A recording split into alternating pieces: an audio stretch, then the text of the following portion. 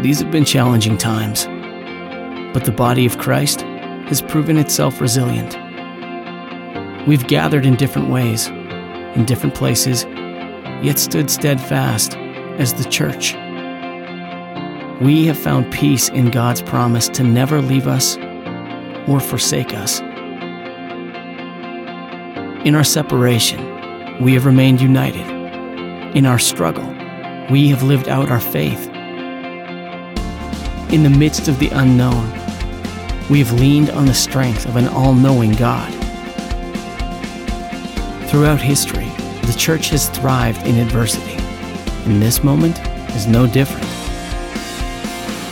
The power of God is unstoppable, His love unending, His grace unrelenting, His glory undeniable. Today, no matter where we gather, we remain God's people. Our mission has not changed. Our calling has not been altered. And nothing, absolutely nothing, will ever change that.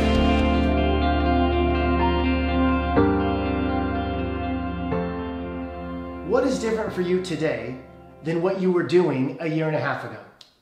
I think the first thing we'd probably say would be these masks. I have these everywhere, in every pocket, every backpack or laptop bag, in every compartment of my truck. I carry these all the time. Before 2020, I don't remember the last time I wore a mask. I think it was probably like 1991 when I was 11 years old. And here I am at 40 wearing them every single day.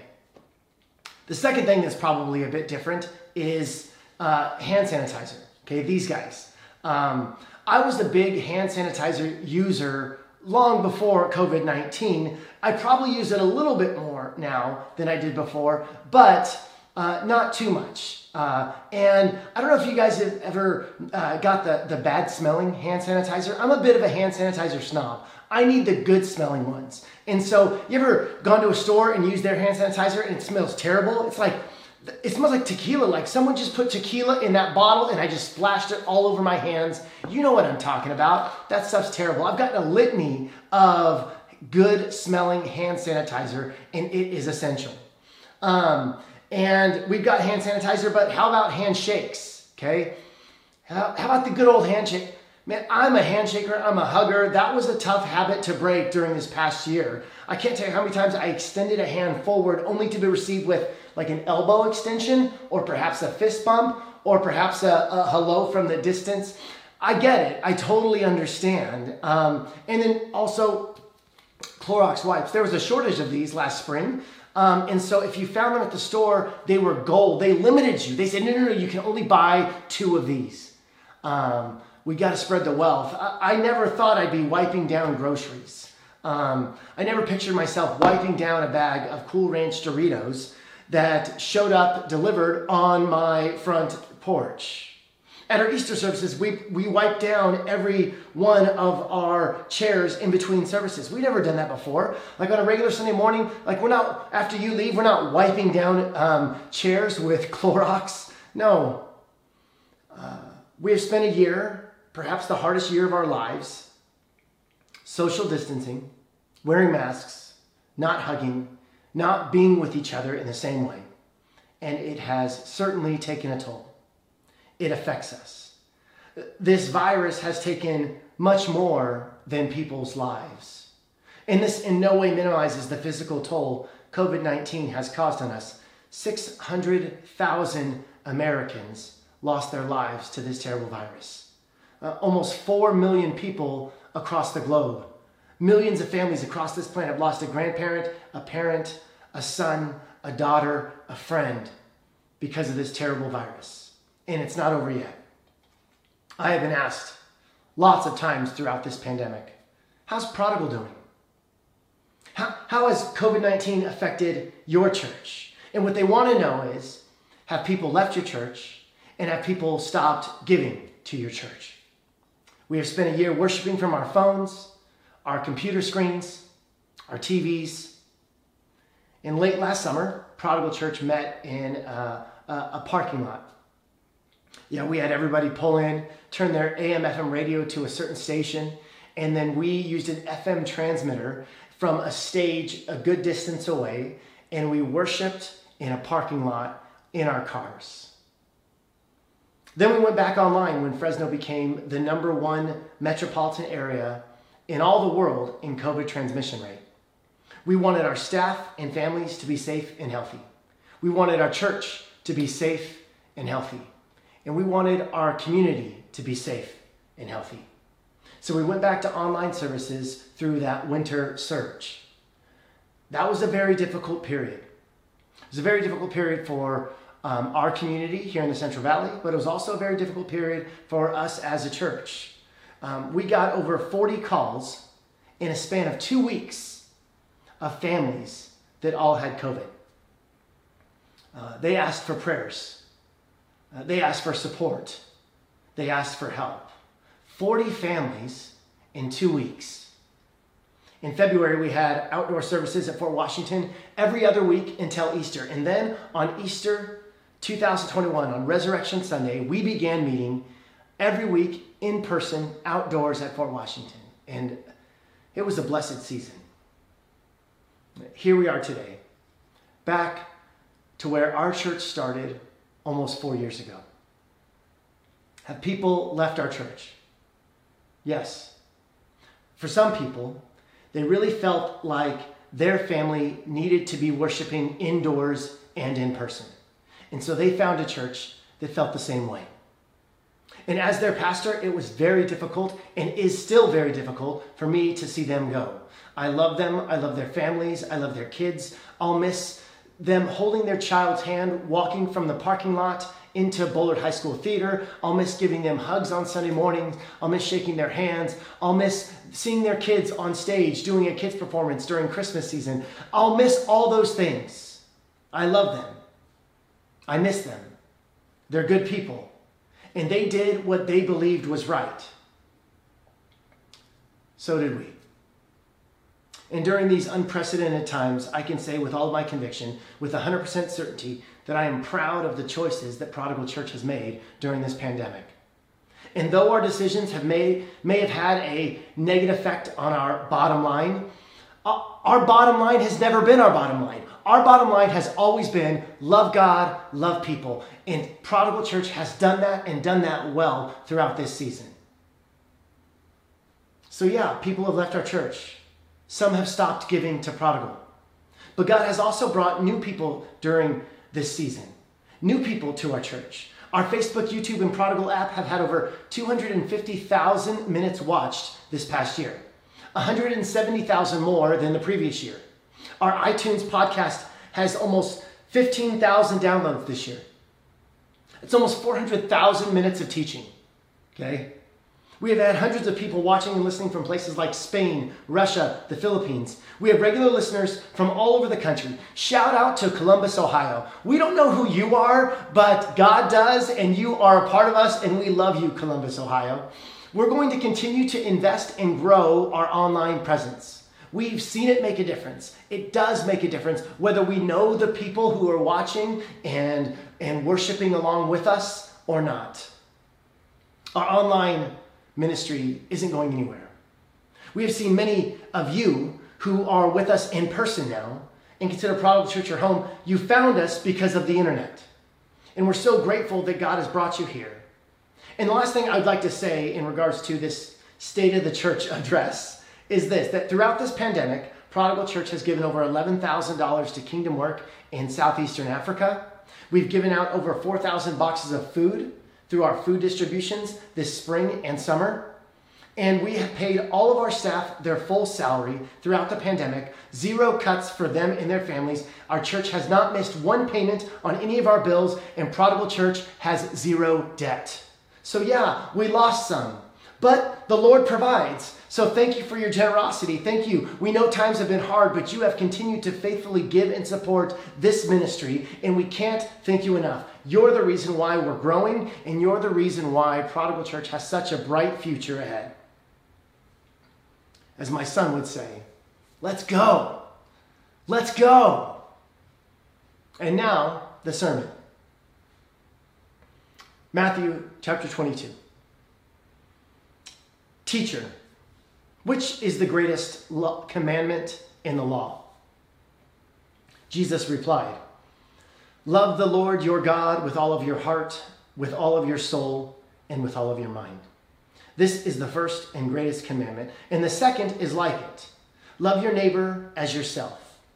All the law and the prophets hang on these two commandments. We just finished a 5-week sermon series on the book of Exodus, and there we saw the giving of the law to God's people on Mount Sinai. And we saw that there was a lot of laws in Exodus, a lot of laws in the Old Testament, 613 to be exact. In the Jewish tradition, they are called mitzvot, okay, commandments. And here in Matthew's Gospel, in chapter 22, Jesus is asked, out of the 613 mitzvot, out of the 613 commandments, which is the greatest? And Jesus says, love the Lord your God with all your heart, soul, mind, and strength, and love your neighbor as yourself. Here, Jesus says, let me summarize everything for you. Let me summarize the 613 commandments. Let me summarize all of the Old Testament. Love God, love people. What God? Well, the God revealed by Jesus on Calvary's cross. What people? All people, all of them. Which ones out of all of them? And Jesus is like, I didn't stutter, okay? Love all people, love nice people, love mean people, love Muslim people, love atheist people, love Jewish people, love Democrats, love Republicans, love straight people, love gay people, love other types of Christians, love all faces, love all races, and love in all places. This is the greatest command. If you think that part of loving God for you is hating a particular group of people or a particular person, you're doing it wrong. You're not loving the God revealed on Calvary's cross, who died for sinners and forgave them with his last dying breath. Now, I'm a sports movies fan. I love movies like Hoosiers, Remember the Titans, The Replacements. And one of the reasons I love sports movies so much is that they get you into the locker room. They get you behind to hear the pregame speech or the halftime speech, and they're amazing. And perhaps one of the most well-known pregame speeches that ever took place was in 1961. It was July. 38 members of the Green Bay Packers football team were gathered together for the first day of training camp. And the previous season had just ended. A heartbreaking defeat in the fourth quarter to the Philadelphia Eagles, and they lost the championship. And the Green Bay players had been thinking about this brutal loss throughout the offseason. Imagine that. The team you love the most, the team that you're invested in, loses the championship the last game. I've been dealing with that. I know something about that these past several months. And their coach, Vince Lombardi, had a different idea. He wasn't going to just go back to the same old. He was going to go back to the beginning. He was going to realign the team from its very inception. As the story goes, Lombardi stood in front of his teams and he says, gentlemen, this is a football. And he showed them a football. He's coaching a group of professionals, athletes who just months prior had come within minutes of achieving the highest pinnacle in sports. And yet, he starts at the very beginning. Lombardi's methodical alignment of the fundamentals continued through training camp. Each player reviewed how to block and tackle. They opened the playbook and they started at play number 1. At some point, Max McGee, the Packers' wide receiver, joked, "Coach, slow down, you're going a little too fast." Lombardi reportedly cracked a smile, but continued his obsession with the basics. His team would be the best in the league in the things that everyone else took for granted. 6 months later, the Green Bay Packers beat the New York Giants 37-0 in the NFL championship. And Lombardi began a streak that would lead him to be considered the greatest football coach of all time. And what Vince Lombardi was doing is he was saying, hey guys, I know we're champions. I know we've got the momentum, but I gotta let you understand, we can't lose sight of the basics. We can't lose sight of the vision and mission that we are called to do. Gentlemen, this is a football. One of the reasons organizations or teams or businesses or churches drift off mission is that they assume that they have clarity in their mission. They assume that everyone knows what their mission is, what their values are, and that's why Vince Lombardi would get up at the very first preseason and say, this is a football. Let me remind you of why we're here. This is the mission. This is what we're doing. And so every once in a while, I want to stand up here, whether online or in person, because of one of the ways that I can serve you and serve this amazing church is to remind you of what our mission is, what our values are, where we're headed, our vision. And I want to remind you what God has called us to do and what our main thing is. And so this morning, today, June 13th, 2021, this is our preseason talk. This is our halftime speech. It's us calling a timeout and reminding us of our why, our how, and our what. And that's what Jesus does in Matthew 22. What Jesus does in Matthew 22, we're going to be doing today. Prodigal Church, we exist to love God and love people. That's our heart. That's our posture. People will often ask to meet with me to discuss policies or our certain stances on certain issues. And they meet with me to ensure that what we're against is what they're against. And though their heart may be in the right place, it's simply missing the point. We at Prodigal Church do not want to be known for what we are against. We want to be known for what we are for, and we are for Jesus. We are for loving God and loving people. Hey, what's your policy on love God, love people?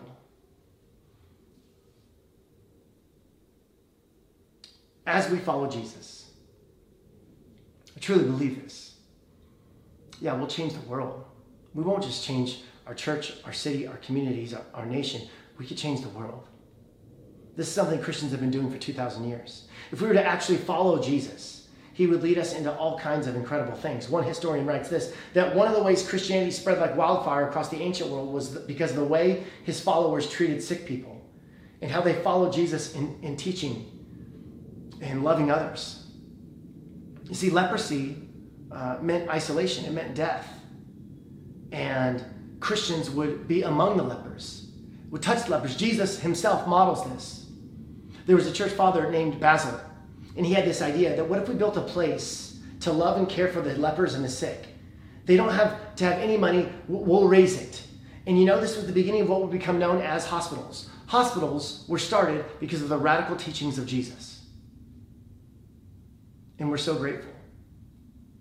Another follower of Jesus, Jean-Henri Dunant, in the 1800s, couldn't stand the sound of wounded soldiers on the battlefield, so he devoted his life to helping wounded soldiers in the middle of battles. And ultimately, that became what we now know as the Red Cross. Every time you see that Red Cross at disasters all across the world, that's actually a thumbprint of Jesus. That was started because the followers of Jesus practiced the radical teachings of Jesus. What were these radical teachings? Let's get really practical today so that we too may follow the radical teachings of Jesus. Let's find one teaching of Jesus that we can apply to our lives, and let's make sure it's simple and applicable to where we are here and now in 2021. How about this one? The Golden Rule. Matthew chapter 7, found in the Sermon on the Mount. Do to others whatever you would like them do to you. This is the essence of all that is taught in the law and the prophets. This is a football. Do to others as you would have them do to you. So simple, so profound. Jesus was the first to teach this golden rule. You might be asking, don't all religions have some kind of form of the golden rule? That's true, but it's also a bit of a stretch. Not all religions touch on it at all. Those who do speak of it in the negative, not in the positive. Here's some examples. Confucius says this: never impose on others what you would not choose for yourself. Baha'u'llah of the Baha'i faith, he says, ascribe not to any soul that thou would not ascribe to thee. The Buddha, Siddhartha Gautama, says this: hurt not others in ways that you yourself would find hurtful. The Hindu scriptures, one should never do that to another which one regards as injurious to oneself. And then even in the Wicca faith, if it harms none, do what you want. Here's the problem with this. This is nowhere close to the ethic we find in Jesus. This is not the golden rule. The I will do to others as you would have them do to me, that changes the world. The hey, I'm not hurting anybody, so leave me alone ethic, that changes nothing. It is not enough to simply say, I'm not going to injure people, I'm not going to hurt others. We must do something to actually change their circumstances. We must do some kind of action. It's not about inaction. The other expressions are not the golden rule. At best, they're silver. They're probably more bronze if anything. Only Jesus goes for the gold. Do to others what you would have them do unto you. It demands action, not refrain. It's not, don't hurt me, I don't hurt you. It's no, I love you and I will act on your behalf. This is what we see throughout the scriptures. And this is what we see in the teachings, life, and example of Jesus of Nazareth.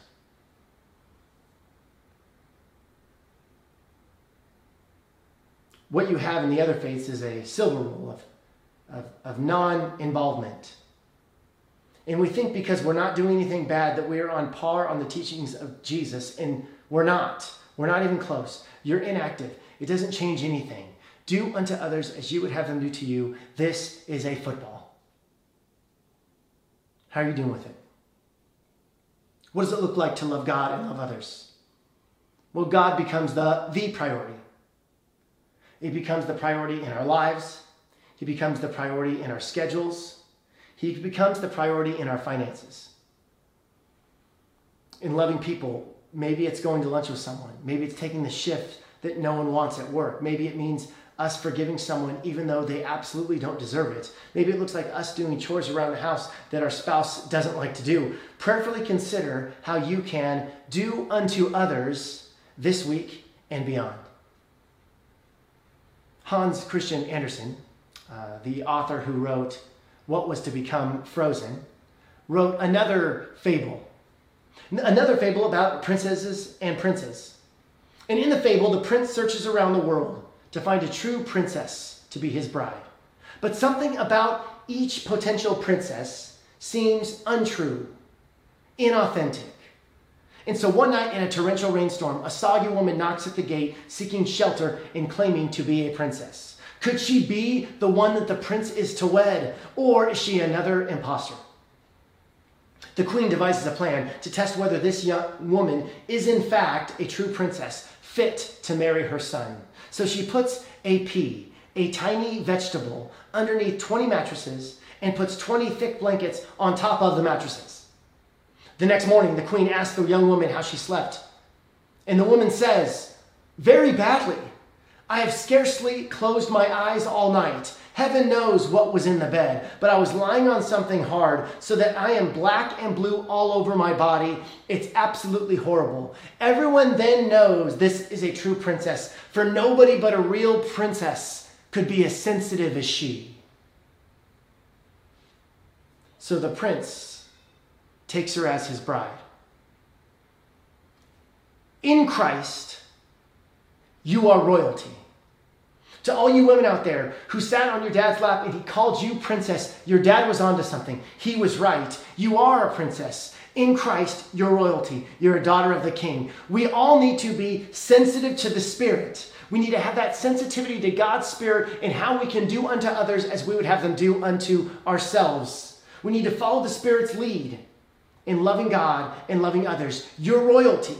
We were the beggars, but now we're royalty. Let's be a sensitive church, sensitive to the Spirit of God leading us in loving God and loving people. God, thank you for Prodigal Church. Thank you for the gift it is to my family. Thank you, God, that we get to be a part of it. We get to be a part of God's mission in the world, loving you and loving others. Help us to be practical examples, mini Jesuses wherever we go. Loving you, loving others, doing unto others as you would have them do unto ourselves. We need that. We need you. Give us strength, God. Let us be sensitive. Let us have an overwhelming sensitivity to the Spirit in loving you and loving others. In Jesus' name, amen. We want to thank you so much for joining us online at Prodigal Church Fresno. We're grateful to be back in the Bullard High School Performing Arts Theater. We want to invite you, if you are in the Fresno Clovis area, at 10 a.m. every Sunday morning in the Bullard High School Theater. We'd love to meet you in person, say hello, and become a greater part of what God's doing here at Prodigal Church. We hope you have a great week. Peace in the Middle East.